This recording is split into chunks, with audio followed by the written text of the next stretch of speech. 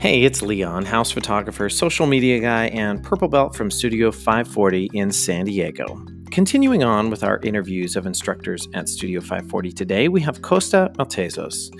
Kosta began his training at the Gracie Academy in Torrance, California. He had the privilege of training with the Gracie family and shared some amazing insight about what it was like to train with and in front of Eliu Gracie himself. We touched on the origins of Studio 540 and the contrast of training now versus the earlier days. I do hope you enjoy this episode.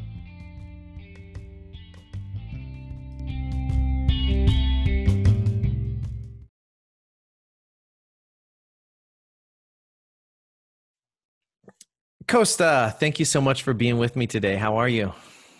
Great. Nice to be here, man.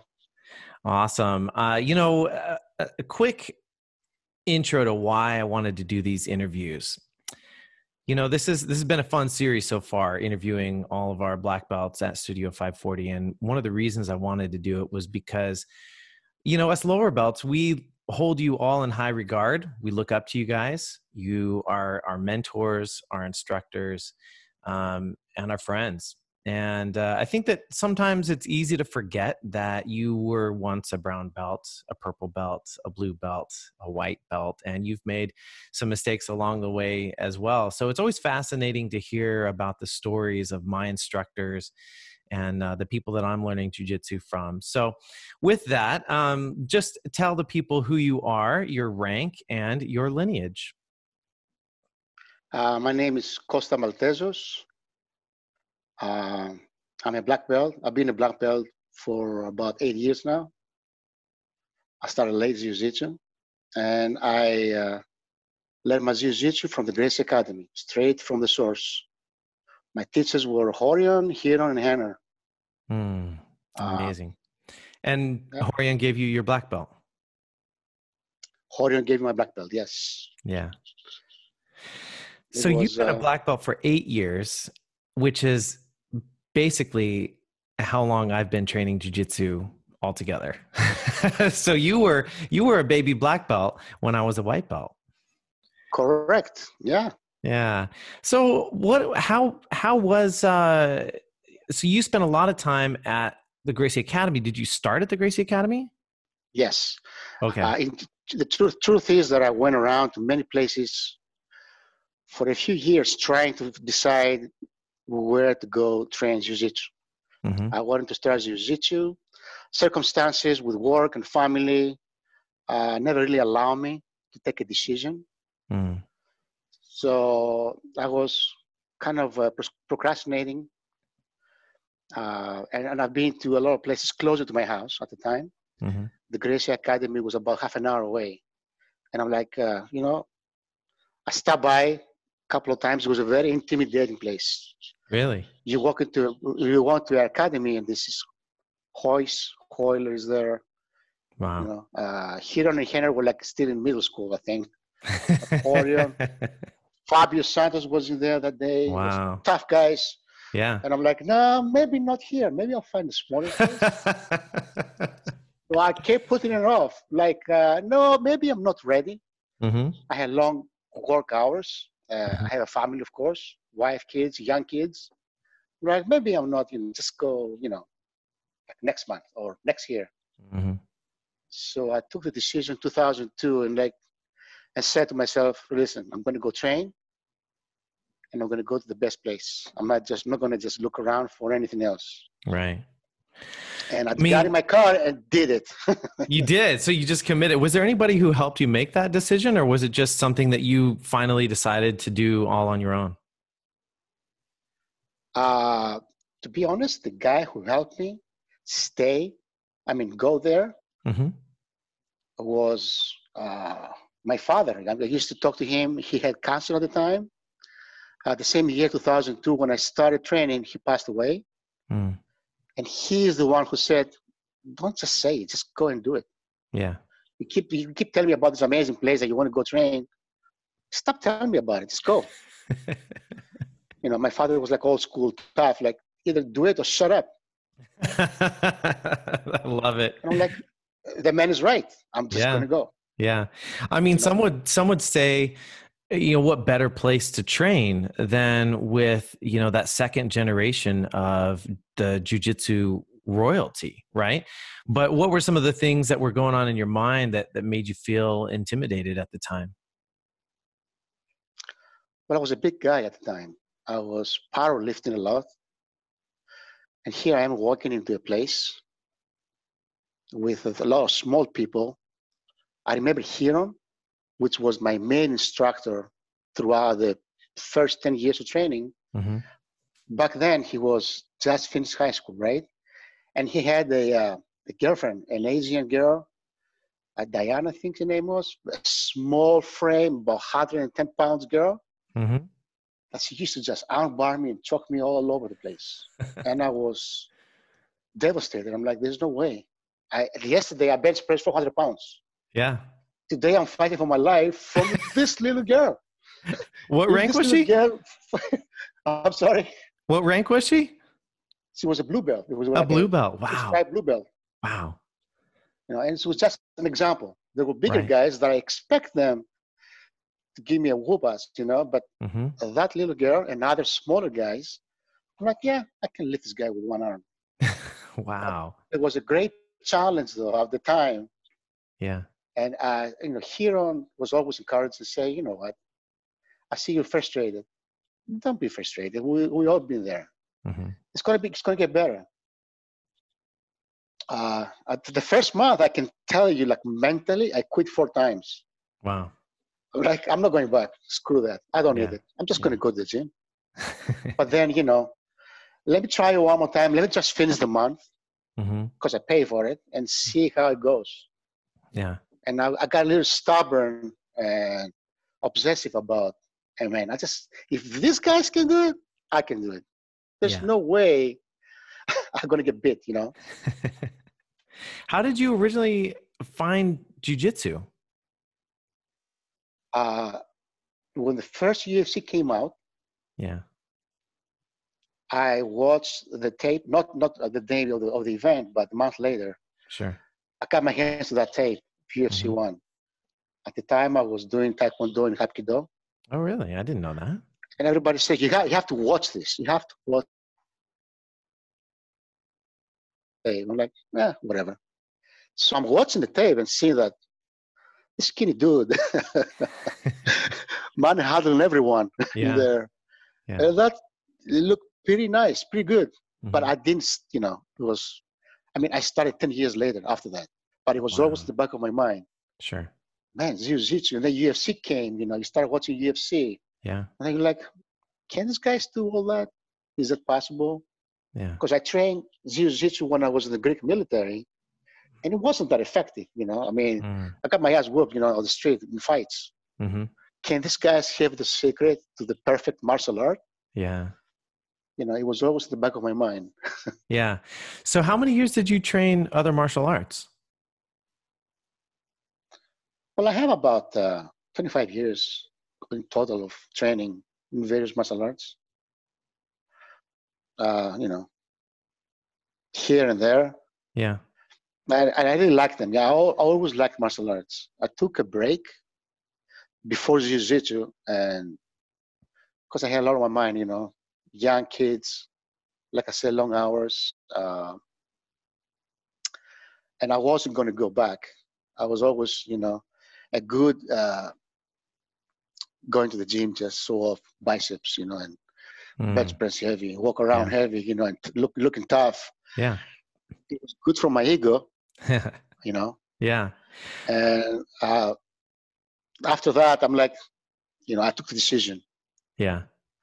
I'm really curious what it was like at the time among your Hapkido friends when they started looking at this UFC tape and started analyzing jiu-jitsu. I mean, what were the conversations like about it? We asked my teacher. My teacher is a Korean guy. I don't remember his name. He was very high ranked, 10th degree Taekwondo. Yeah. A very tough, short dude. Very tough. So we said, did you see the tape? He said, yeah. I'm like, what do you think about it?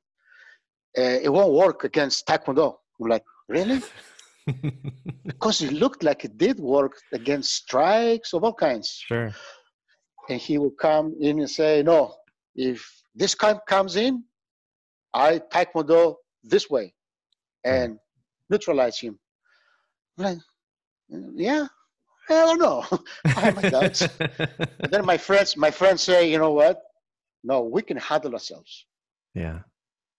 I'm like, okay, well, I don't want to find out, but I do in a way. Mm-hmm. Yeah. You know, at the time we lived in San Francisco. And when we moved down back to Southern California, I'm like, here's a chance to find out Yeah. Yeah. if Taekwondo Hapkido can handle Jiu-Jitsu. Yeah. And as tough as they are, you know, I mean, there's some guys amazing in Taekwondo and Hapkido, amazing guys that I met. Sure. I was not one of them. Isn't this an interesting concept, though? I think, don't all martial arts feel like their martial art is the best? Yes, absolutely. You know, I never felt that way practicing karate, taekwondo, hapkido, you know, all the things that I've tried to practice in life. I just knew that I was just practicing. I see. You know, and as a young man, I test myself against others, and I did well sometimes. Sure. And sometimes not, really. Right. You know, you just know that you're just practicing, try to stay in shape. Mm-hmm. I never thought that what I practice is superior to anything. Mm. The teachers, on the other hand, said, yeah, no, Sure. we have the best thing. Right. As they should, you know, I mean, Yeah. if you hear your teacher say, no, what I do is crap. Exactly. No, you're right. If you're going to dedicate your life to something, you know, martial arts is something that takes a lot of dedication. It's not something that you know, if you're going to go and have a school, it's not something you can do once a month, right? You're going to do it every day or every couple of days. It's going to be something you put a lot of time into. And so in order to do that, you have to truly, really believe deep down that it is the most effective in whatever situation. I think a lot of martial arts think that they have the best martial art for self-defense. Yes. And so what do you think separates jiu-jitsu from any other martial art, other than the kind of like UFC proven facts of it all? But what do you think, and what have you experienced in training at the Gracie Academy and analyzing street fights and being in street fights? What do you think sets it apart? Well, practicing jiu-jitsu, you don't have to be an athlete. Mm. You don't have to be athletically, you know, gifted. You don't even have to train that hard. Mm-hmm. You have to show up and you have to spar, basically. That makes you better every single time. And then it gives you the great confidence. And you know that what you learn, you can translate in the fight. Right. I think that's the effectiveness of jiu-jitsu. Obviously, being athletically gifted, and be in shape and take care of yourself really helps, right? But a guy like me that started late training jiu-jitsu, I knew, and I test myself a few times. It's a very effective art. I can guarantee that. Yeah. Did you get into street fights before jiu-jitsu and then also after jiu-jitsu? I'll say, you know, not really street fights, but, you know, I got into fights before jiu-jitsu. Altercations, yeah. And I was always going for a fight.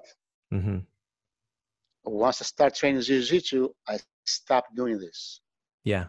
I knew in my head, like I was a manager in a restaurant in Laguna Beach, and we had a lot of meathead, you know, guys come in all drunk, put their face right into my face, and, you know, and challenged me. And I knew that, I can destroy this guy. I don't care about this big pecs, muscles. The way he moves and the way I can handle myself, all I have to do right now is keep my distance. If it comes down to, I will destroy him, but I don't have to. And to me, that was a big change. Yeah. That was never me. Yeah. I've changed probably second, third year into jiu-jitsu training. I started thinking like that. I started, you know, thinking like jiu-jitsu guy. Sure. That's interesting. I remember watching the behind the scenes of some martial arts movie. It was certainly a kung fu type of movie, a kung fu based type of movie. And I remember watching the subtitles of this. I think he was a fight choreographer. And he had said something to the effect of, the more mature martial artist you are, the better peacemaker you are. Basically saying that it's not the tough guy. It's not the martial artist who's going to be the tough guy and start fights. The martial artist is probably the most likely to break up the fights or to avoid the fights or diffuse a fight. Would you agree with that? Most definitely. Yeah. Absolutely. And it came time that I had to go in between and stop a fight. Mm-hmm. And my friends or, my employees told me yesterday, what are you doing this, man? You're in the middle of a fire. Yeah. I mean, if these guys were going for it, yeah, you're probably going to get knocked out. You were in the middle of it. Yeah. I'm like, but they didn't. Mm-hmm.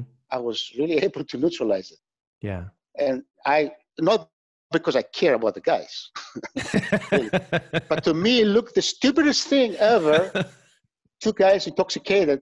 Yeah. They're going to have to start a fight for nothing. So I got in with great confidence, which was surprising to me too. Yeah. And I was able to diffuse fights. And it came very natural, and very easy to me at the time. But it's true. Yes. Yeah. You said a couple of times that you started jiu-jitsu a little later in life. How old were you when you started training? I was 36. 36. 36-year-old. I mean, for today's standards, yeah, well, not really old, right? Yeah. But you walk into a room with about 20-year-olds. Yeah. Yeah, I was the grandpa. Did you have some regret? I mean, I remember as a blue belt, as a purple belt, thinking, man, I've been at this I remember when I hit the 4-year mark. I think it was when I hit 4 years. I thought, it took me 4 years to get the courage to start training. If I had started 4 years ago, I'd be in 8 years, and just think of how much further along I'd be right now. Did you have any real moments of regret of waiting to start? Oh, absolutely. I had regrets of not discovering it earlier, because it's not just another martial art. It's it's a lifestyle.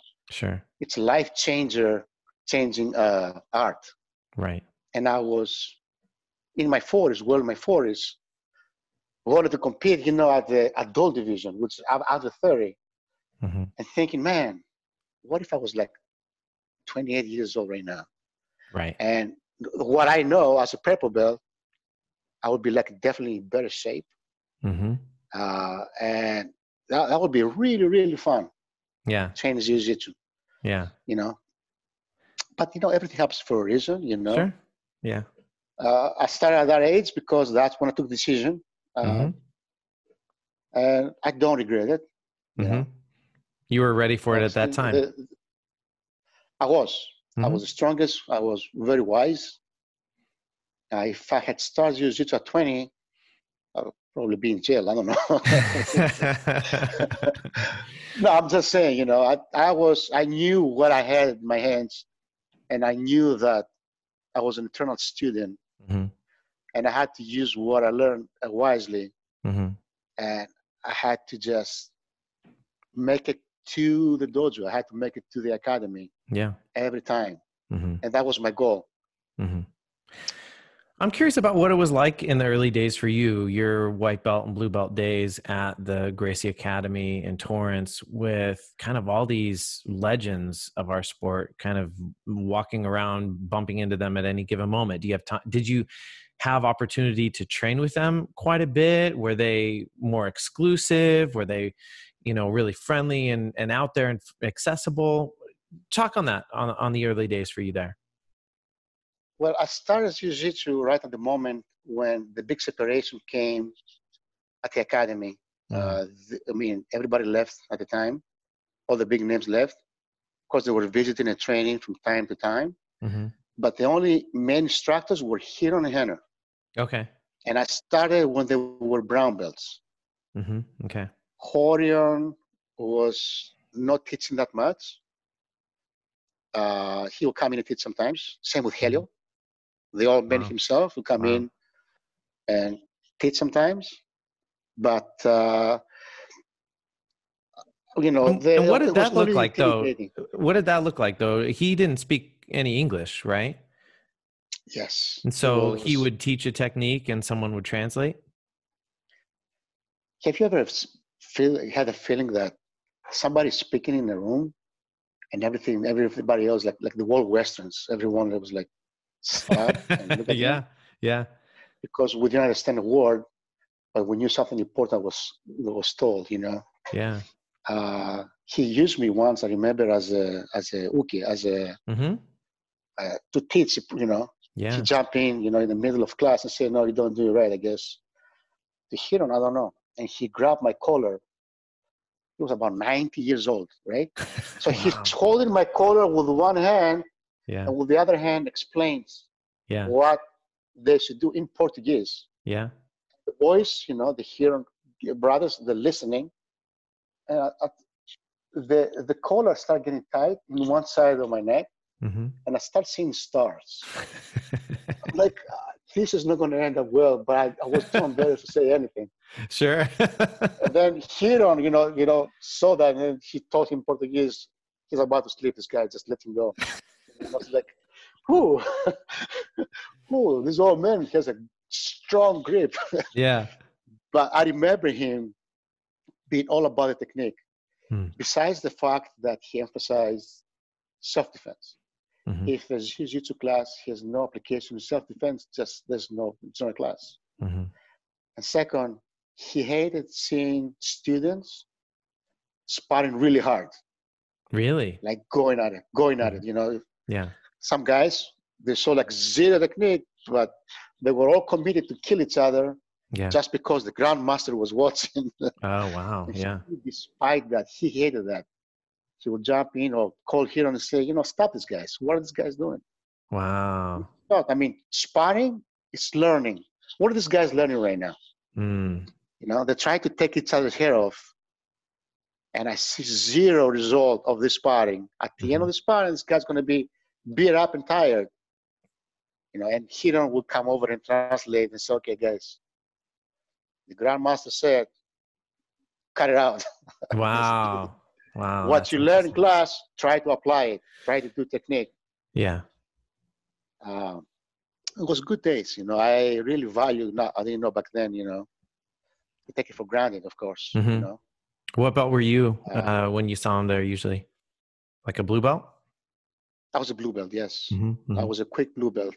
I got Mm-hmm. my blue belt in less than 6 months. And back in the day, you had to kill somebody to get promoted. so I was very aggressive. Mm-hmm. Mm-hmm. I was very aggressive, trying to attacking everyone, Mm-hmm. trying to overpower them. Mm-hmm. It wasn't much of technique that I had.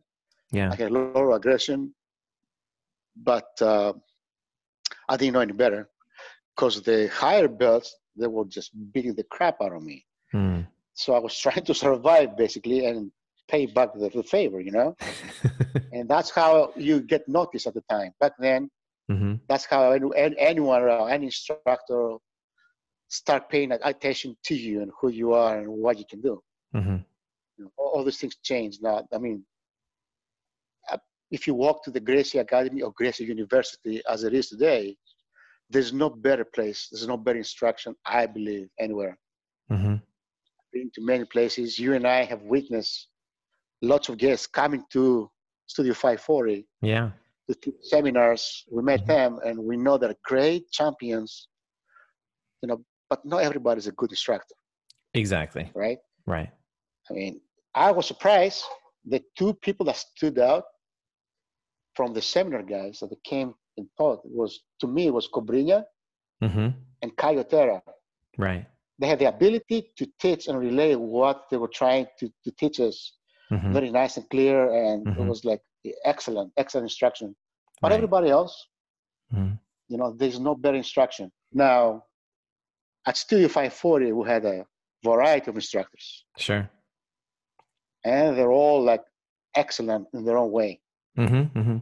So, Somebody on that topic of superstars who might be great athletes and accomplished athletes, but may not be great instructors. Somebody who absolutely breaks the mold on that is Leticia Ribeiro. She is Yes. someone who, uh, even at times, in the middle of class, she'll be like, wait, how do you say, like, she'll ask us, like, how do you say this? Like she'll like forearm or elbow or something. So she still maybe struggles to find the words. However, she's an accomplished athlete, proven, and she's an incredible instructor, kind of like you were talking about with Eliu, Gracie, how when he spoke in the room, everyone kind of stopped to listen. I feel like, Letitia also kind of has that type of vibe too, where when she speaks, she has an intensity, a clarity in the way that she demonstrates everything. And you're right. There are a lot of people who are, incredible on the world stage of jiu-jitsu. But when it comes to instruction, it's a different set of talents altogether. Now, you and I were very fortunate because Robert Zepps, when he started the training spot over there, it was like a Gracie certified before became, That's right. 540. Right. But when it became 540, he brought in some of the best. Yeah. I mean, Yeah. like, we can't forget the influence we had from Joel Tudor. Joel Tudor, I mean, Mm-hmm. amazing, athlete mostly, very intense, Mm-hmm. straight to the cut to the chase, excellent Right. instructor. Yeah. Then you have, I mean, my favorite instructors at the time is right now at 540, guys that I love to take, classes from. Now that Jeff Hicks is gone, Yeah. It's John and Jessica Roth. I mean, Right. I love the instruction. Mm-hmm. The instruction is clear, Yeah. to the point. I Yeah. mean, they peel that onion, all the layers are off little by little. They make you understand everything. That's right. I don't mean that, everyone else is not excellent, Mm-hmm. No. Again, we have Andre, we have Aaron, we have Jake. Sure. Right now, we have Richard, Mm-hmm. Yeah. Wow. Well, and that's like, anything in life, really. You have, there's different flavors for everybody. There are instructors who teach a certain game or a certain style that appeals to certain people, and it might not appeal to other people, or might not have the same, might not resonate with them in the same way. I mean, you brought up something interesting. I think that, for the people at Studio 540, the members at Studio 540, I think most of them probably know that we started out as a Gracie certified training center. Some probably don't. And I think that there, are even more people out there who maybe have never been to Studio 540. They've just seen us on social media and things like that. Maybe they didn't realize that we were a Gracie certified training center. That's really where we had our roots. And then, we were very much, I remember going and being there for about a year before we became Studio 540. And we were really focused on the Gracie combatives. And at the time, our instructor was Mario. I think when I joined, he was a blue belt. And I think you were still living in Long Beach, but you would come down and be part of what we were doing every now and then. And that's how I kind of got to know you in the earlier days. And so I think when I met you, I was a blue belt. And we were very focused on the Gracie combatives and the basics of jiu-jitsu. And yeah, and then we became Studio 540 at one point when Rob, as I remember it, Rob was looking to create a place that was not necessarily a single focus or a single lineage, but he wanted it to be a broader set of influence and a place where he could explore jiu-jitsu on a greater level. And that experience was really interesting for me. I remember coming from the Gracie combatives and the structured curriculum that they had to what seemed like absolutely free form, learning jiu-jitsu in a way where there wasn't really a curriculum anymore. It was more like, okay, what do you guys want to learn today? Sometimes, you'd have someone walk on the mat and be like, all right, what am I teaching today? And while I think that it was still top quality technique and top quality teaching, it was interesting for me to have, a reverse experience where for me, I was learning something that was very detailed and very outlined, and it was something you could read in an outline form. So I want to know, in the early days for you at the Gracie Academy, was it that structured, or was that structure something that was built over time? Did you watch that evolve? Yeah, I did. The structure, came, evolved over time. Mm-hmm. Like I said, the early days, to get promoted, you had to kill somebody, just disable someone, put him like, out for a month. And then But wait, genius. I thought you said that Elliot didn't want you guys to train so hard. So you guys trained hard when he wasn't in the room? Absolutely, absolutely, absolutely. The ego got on the way, and Mm-hmm. you react with the kind of pressure that it was, upon you. You Yeah, want to push back, right? And sure. that's what it was. You know, Yeah. Horion did not promote that. He didn't like that. Mm-hmm. Mm-hmm. But when it came to sparring, I remember just us killing each other. But that changed relatively, quickly. Mm-hmm. The genius Henner,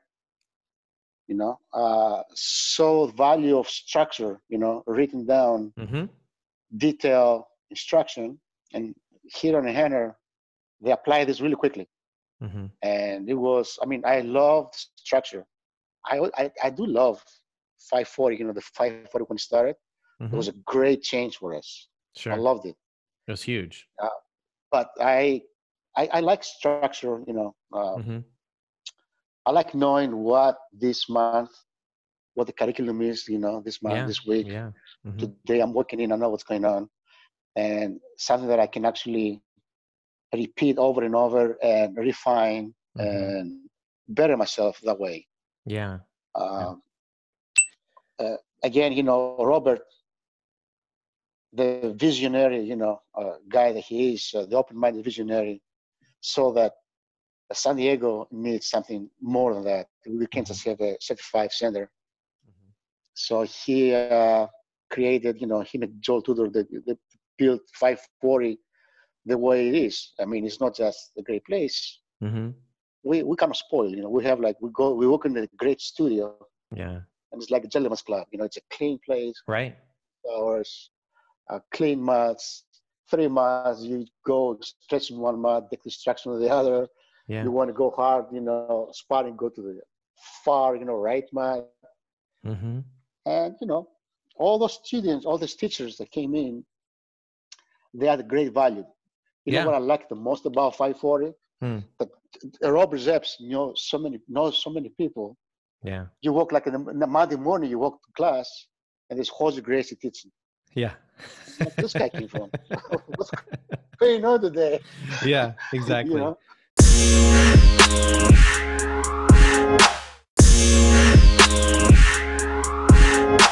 Yeah. We had a lot of those days that superstars came to Yeah. town, and Right. they came to visit Rob, and they Mm-hmm. taught a 2-hour seminar or Yeah. a class out Right. of the blue. Yeah. I You really like those. I mean, you mentioned, how much it changed for us at Studio 540 when we became Studio 540.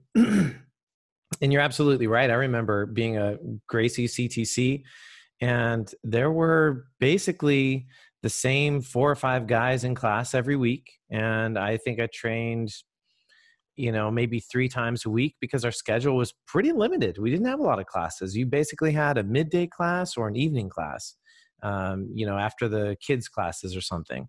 And as I mentioned, Mario was our main instructor.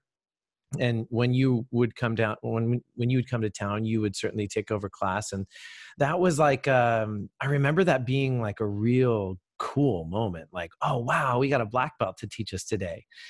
And so I think that's one of the reasons why I've never taken it for granted what we have at Studio 540, because I remember what it was like when, our instructor was a blue belt, and then when he got his purple belt, and then to have an occasional black belt come down and teach us, straight from the source, from Gracie Academy. And to now, where I look around the room and I might see 4 or 5 or 6 or more black belts on the mat at any given moment. So I really try to take those moments in and enjoy those moments, and really savor them, because I remember what it was like when, I'll be honest, it was kind of boring. It was kind of boring when we only had the same 4 or 5 guys. And Mario is a great instructor. But when you have only 4 or 5 training partners, you all kind of figure out each other's game. You all know each other's tricks, and you're all kind of doing the same thing. And so it got to a point where I felt like I need another source of inspiration, another source of learning. I was eager for more. And that's when we happened to become Studio 540. Joel's team joined over and everything. And you had mentioned also about the structure or lack of structure. One thing I noticed, so for those who may not know, Studio 540 did change ownership, January 1st of 2020. And one of the things that I did enjoy is that there was a unified theme for instruction. Pretty freeform still, but I think the thing that was implemented was pretty unique and pretty cool, actually, where this week would be focused on closed guard techniques. This week would be focused on mount techniques. This week is focused on, and so on. And so what I liked is that even in the short period we had to train in 2020 so far, being we can't go train right now. In that short period that we had to train, I liked that I could go to a class during that week and have different instructors, but they're teaching their perspective on closed guard or their perspective on passing, which I felt like a very rich experience and a unified experience. I felt like instead of being super laser focused on specific details or specific techniques, it was more open-ended, where the instructors had the choice to choose what they wanted to teach from that position. What do you think you've learned the most from? I mean, there's different styles of classes. There's some classes that are very philosophical, very analytical, and then there are other classes where it's like almost like the drills for the technique are just an extended part of warm up, and then you have a lot of sparring. Where do you think you learned the most along the way as far as the type of classes that were being taught? Well, I enjoy the variety. Sure. I enjoy going in and start with a warm up, and work into the technique. I enjoy drills. I love it. Coming up, at the Gracie Academy, of course, there was a lot of self-defense oriented classes, which I love. I love self-defense classes. And that's what I teach when I teach. I don't, you won't find me ever teach a burning ball ever. Yep. I've done a couple of times. It was fun, but no, you won't see me teaching that. Not because I'm an old timer, but I don't see the practical application. Competition is excellent, Sure. But I like the variety. The variety is a plus, a great plus. I want to make a little parenthesis. I want to mention Mario and the influence Mario had in all of us. Yeah. Because it was Mario that helped me be a better teacher. At the time, he was a blue belt, and he was a way better teacher than I was. I'm like, Mario, yeah, that's great, man. How you do that? Yeah. He says, once you go take the certified instructions, certification, at the Grace Academy, and then we talk. Because what you teach is great. I respect that. But you don't have the structure to teach the way you should. I understand your knowledge. And he was like, at that point, he was also a mentor to me. I mentor him. I help him come up the ranks. He actually put me straight. The German, thinking like, no, you have to learn the right way. Yeah. Yeah. And that was great. And that's how it is. If you teach your students, come from the first day, first step, do it right. Don't worry if you fail. Just come up. This class is going to go slow because you're a beginner. But a month from now, you're going to jump into a class that has a long warm-up and drills. And there's also value to that.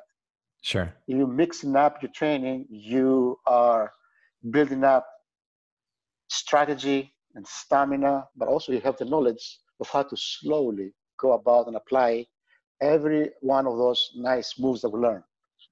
If it was just slow for a year, we won't have any students left. Students will go, to other places. Yeah. But you go in, as I said, on a Monday, it's maybe an intense class. Tuesday is very mellow, low-key class. You work in Wednesday and you run like sprints, Yeah. basically. Yeah. And I love this variety. This is Sure. excellent. I love it. Yeah. I like that variety too. And I think it's pretty apparent that, just watching white belts come in, new people come into Studio 540. It's apparent that there are those who learn best from just being thrown into the deep end. And there are those who learn best from having a very structured, methodical, and slower paced type of instruction. And I think you got to, as a gym, you got to kind of offer both, because people have different needs. And, Yes. as far as 540 is, we're trying to be kind of a universal type of, jujitsu club where anyone with any kind of previous background can come and train. And It's amazing. It's Go pretty ahead. amazing to watch white belts grow. Mm-hmm. There's nothing more satisfactory, rewarding to watch that. A guy comes from nothing, Yeah. and he's a white belt, and you think sometimes, oh man, this poor guy is gonna get murdered today, Yeah. But you see those guys grow and they thrive. I mean, you are a great example. You were very mellow at first, excellent, good learner, very quiet. Once you hit the late blue, early purple stages, you became an animal, Really hard. I see guys, huffing and puffing trying to roll with you. Yeah. And you're not really so intense in your rolling. But you're very technical. You got your strength from yoga or wherever. You have a great concept of jiu-jitsu all around. And this is like excellent to watch, on any student. Man, well, thank you for the compliment. I appreciate that. As you're saying that, I'm realizing that tracks in a very real way with things that were happening inside of me as a person. I came from a personality that I think got taken advantage of quite a bit because I'm the nice guy. I'm the guy who is willing to go the extra mile for somebody, let others go first, serve others.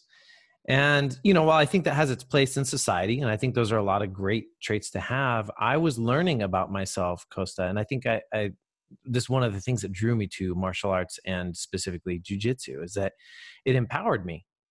And it took me to a place where I kind of got tired of taking everybody's shit. And I started realizing that I have technique and I have an understanding of the fight.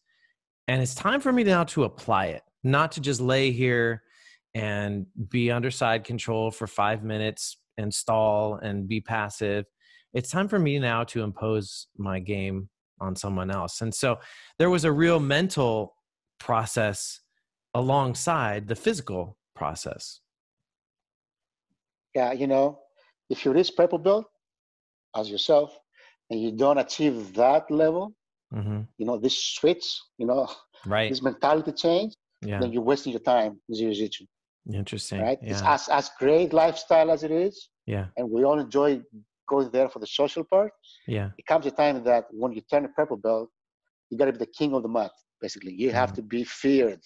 Not just feared because you're big, strong, whatever, but everybody knows that they have to match your technique if they want to stay there those 6 minutes of sparring with you around. Yeah. And I see that a lot lately, and I love it. I love every minute. What would you say it was like for you as a purple belt? Was that a fun promotion for you? And what were your purple belt days like? First of all, I was disappointed. I thought I did not worth being a purple belt. I'm like, really? Oh man, it's too early. The belt grows on you. And at the time, I had great sparring partners. And once I got the idea, as a purple belt, I was in the best shape ever, jiu-jitsu wise. I watched what I was eating, my weight was spot on, my technique was there, and I was tearing it. Yeah. People who did not want to roll with me. I was the lightest that I ever been in jiu-jitsu. Yeah. I was under 180, and I was just fearless. I was just going in for the kill, and I competed the most, I think, late blue belt, early purple belt stages before the serious injuries start keeping me down. We have to mention the injuries too, because if you're a family man as myself, Then you have kids to get take care. You have a job you have to go Yeah. to, a mortgage to pay. Yeah. I felt guilty coming home, facing my wife and limping. It was like, oh man. And she always supported me. Always Sure. supported me. I'm not Yeah. going to say she didn't. Yeah. But I was like, oh man, what was going to happen if this ACL that I just tore, I can fix it like in 6 months from now? I mean, I have to keep a job. Yeah. I have to keep moving. I have to do a lot of things. Yeah. So that also play, into your mental Mm-hmm. as you train jiu-jitsu. Mm-hmm. I'm glad I didn't stop. Mm-hmm. I'm glad I got encouraged a lot at home, and I'm glad I got encouraged a lot at the academy to Mm-hmm. continue, at a different level. Yeah. I was really fortunate, I think. Mm-hmm. These days, when I go back to the Gracie Academy or the Gracie University as it is now, Mm-hmm. and I meet all my old compadres, all the Mm-hmm. black belts who sit around, there's not too many. There's like maybe a handful, Mm-hmm. or maybe a little more than a handful, Sure. 6 or 7 that we stuck around discussing what we went through and how many fellow students we lost, Yeah. meaning they quit Mm-hmm. at blue belt level or even sometimes at purple belt. Yeah. They didn't have it in them, and they start see themselves not worthy. They hit the plateau as we call, Mm-hmm. and they got discouraged, and nobody ever was able to encourage them enough to continue. Mm-hmm. Some of us, me, myself included, I was very fortunate to be constantly encouraged Yeah. not to quit. Yeah. As a brown belt, it was the hardest thing for me to stay in jiu-jitsu, I think. Mm. I had Mario, I had Robert. These guys really encouraged me. Mm-hmm. They helped me see the value I have and what I can offer, Wow. not just as a student, but as a teacher Yeah. down in Solana Beach or anywhere else. Mm-hmm. And at home also, I got excellent encouragement. Mm-hmm. I'm very grateful, to this day for this encouragement. Yeah. That really helped me. Yeah. Really helped me go to the next step, the next stage, and make it to black belt. Yeah. Of course, like I said, injuries follow you. If you enter any martial art or any intense sport and you're not realistic about injuries and what they're going to do to you, or, mentally and physically, then you're killing yourself. Yeah. Yeah. Exactly. Yeah, I came from a yoga background. It was basically all I did for acting. I mean, yoga and like high intensity workouts at home. And when I started doing jiu-jitsu, I was shocked at how often I felt aches and pains. It was a new concept to me because doing yoga all those years, I just never felt better. I felt strong. I felt agile. I felt ready for anything. And then I started doing jiu-jitsu and I'm like, why does my leg not want to work today? It was tough. You said something about owning the belt that resonated with me. And I remember getting my purple belt and I remember the feeling as a blue belt, feeling like, my purple belt's so far away. It's not, it's not even, the belts for me, I learned early on from many different sources that talked about, you don't do jujitsu for the belts. And so that was an easy concept for me to accept early on in the process, even as a white belt. I'm not doing this for the belt. But I do remember a distinct moment as a purple belt when I got promoted by Joel. I remember thinking distinctly, well, I don't feel I'm ready for it. I mean, why? Like a purple belt, I'm not ready. But I also in the same moment said, you know what? If Joel thinks that I'm ready for purple, then it would almost be an insult to him if I said anything about I'm not ready yet, or no, this is too early.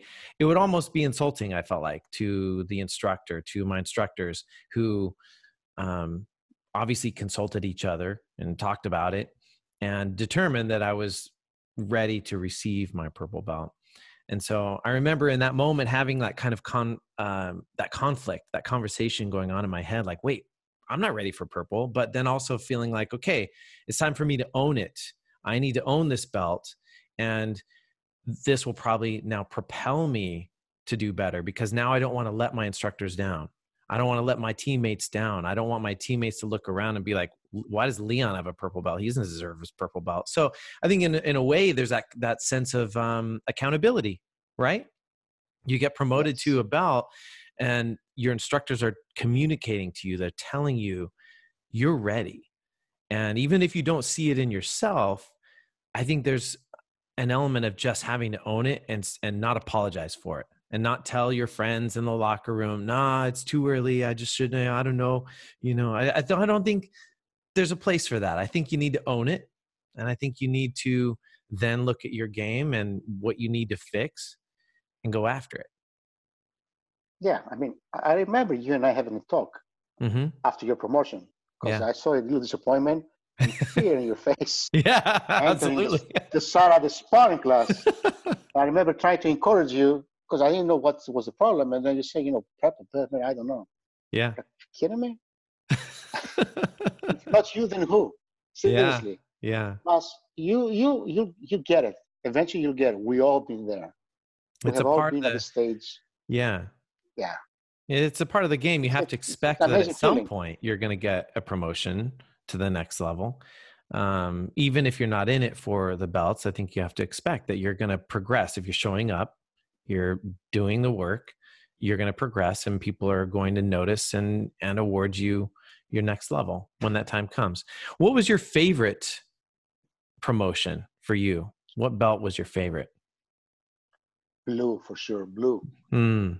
I thought blue was so far away Mm-hmm. that compared me with the other guys, there was no way Yeah. I will ever achieve blue. Yeah. Yeah. Blue came really fast, really quick to me.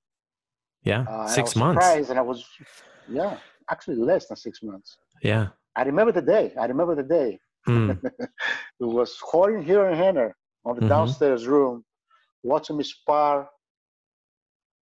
I don't remember the name of the guy, but anyway. And then Horton said, "Okay, you got to go for it now. Let's see it. Let's see what you're gonna do." I was like at Mm. the bottom, Yeah. because I was like the bottom, laying on the bottom, Yeah. counter. It was a Mm-hmm. counter attacking kind of guy all the time. Yeah. And I really just clicked, and I came around, and I threw a couple of excellent techniques, Mm-hmm. apparently, and I won that sparring match. And then, Was this against another blue belt or? yeah, Yeah. it was against another white belt. Oh, of Because I course, was I against was another white belt. I was Gotcha. tapping blue belts at the time, Mm-hmm. Mm-hmm. but that white belt, it was about the same level with me. Yeah. And I believe that, now that I think about it, that they were trying to promote him, but he lost to me.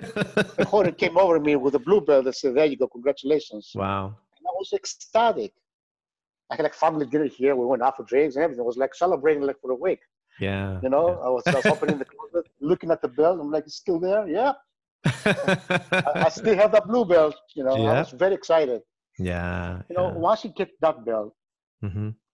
That's proving ground. You have to really prove yourself. Sure. And back in the day, when I got my purple belt, there were not too many purple belts going around. Mm-hmm. You could not get a purple belt that easy. They have to really be noticed. Mm-hmm. I don't say this thing changed now. I'm just saying back then it was like, nah, no one ever gets purple belt ever. Wow. So It was like 4 purple belts.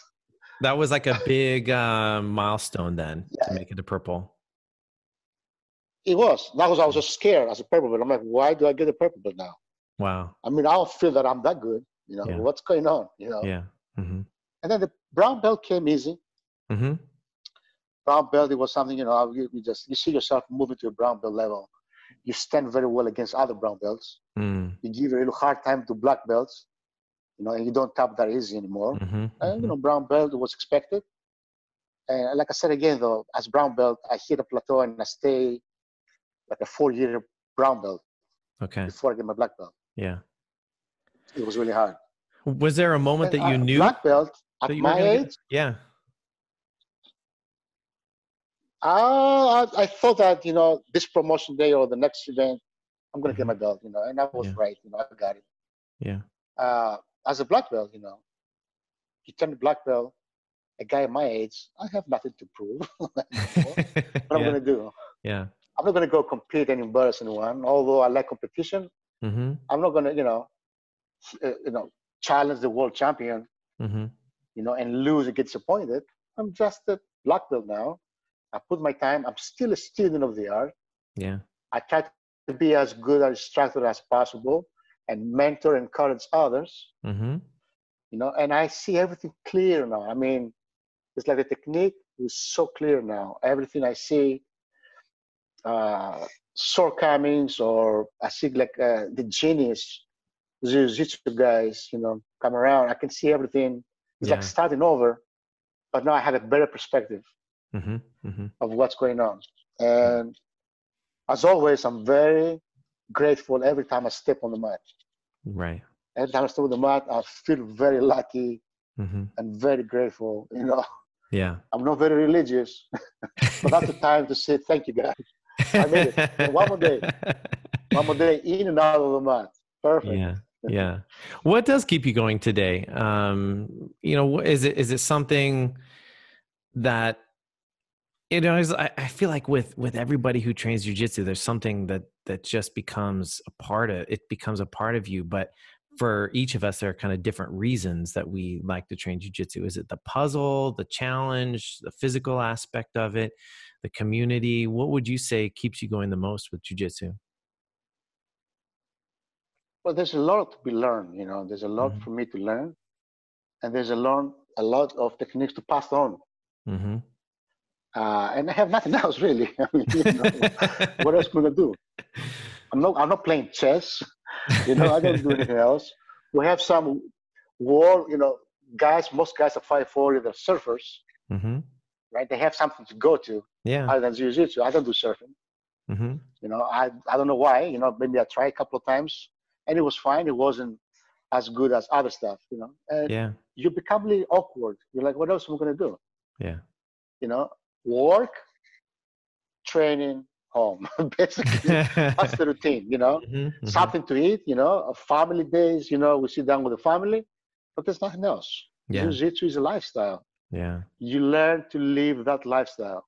I Mm-hmm. mean, I would love to do something else, like I don't know, parachuting, or flying a plane. Yeah.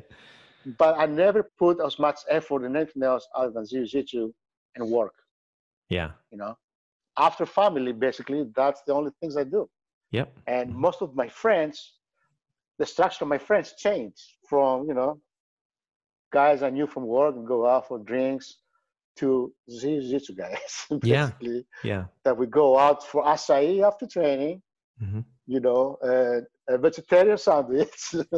I'm not vegetarian, but that's what the Yep. guys eat. What I'm going to do. Yeah, exactly. Yeah. Somebody asked me, do you have a bar, a neighborhood bar that you go to? And I thought about it. I'm like, no, I wish I did, but I don't hang, out in bars. Yeah. I mean, I only go out with family Yeah. or with jiu-jitsu guys. Yeah. That's it. Yeah. So instead of knowing where all the bars are, you know where all the acai places are. Yes, pretty amazing. I don't even need to locate them on Google, I know. Where are you at? All right, 2 blocks out. That's awesome. Well, Kosta, this has been a great conversation. I've really enjoyed chatting with you today, and I've really enjoyed having you as an instructor and a mentor on the mats and in life. As you kind of mentioned there too, there's this community element of jiu-jitsu, and I look back and I realize that in some of my toughest times in this life, my jiu-jitsu club has been there for me. My crew has been there for me. And so you were certainly one of those guys, certainly always, willing to give advice, whether it's, in life or in jiu-jitsu. And that reminds me, before we sign off here, I have to share the one thing that you shared with me that has stuck to me this day that I will never forget. And I think actually kind of changed the way I did jujitsu. It definitely changed the way I did jujitsu. At some point as a blue belt, you saw me in the locker room with a set of those, with a headset, that covers your ears, like the wrestling headset that covers your ears. And you said to me, you said, "Oh, somebody's ears hurting today." You were making fun of me. And I said, yeah, really, I couldn't even lay my head on my pillow. Like, I was like complaining about how bad my ear hurt. And I've never wanted cauliflower ear ever. And so I'm complaining about my ear and all this. And you just got this serious look on your face. And you said, stop putting your head places it shouldn't be. And in that moment, I said, it was like, it all became clear to me. I'm like, you're right. I'm putting my head places it shouldn't be. I'm getting triangled. I'm doing foolish things as a practitioner of the art that's putting my head in the wrong places. And so from that day forward, I was always very conscious of where my head was. And I don't have cauliflower ear. I thought you were And going my to say, that I told you. I thought you were going to say, I told you don't eat yellow snow. But that's my second best advice. So. I mean, that's a close second for sure. No, but yeah, you've always provided real great insight to the game of jiu-jitsu, and as a person, as a guy who's also a dad, going through a lot of things in life. And I've always appreciated your friendship and your advice in all these aspects. So Kosta, thank you. And thank you for being with me today. Likewise, man.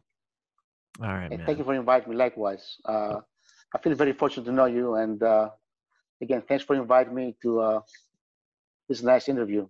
I appreciate it. Of course, man. You're awesome. Keep up the good work, and we'll talk soon. All right. Thank you, Leon. Take care, Kosta.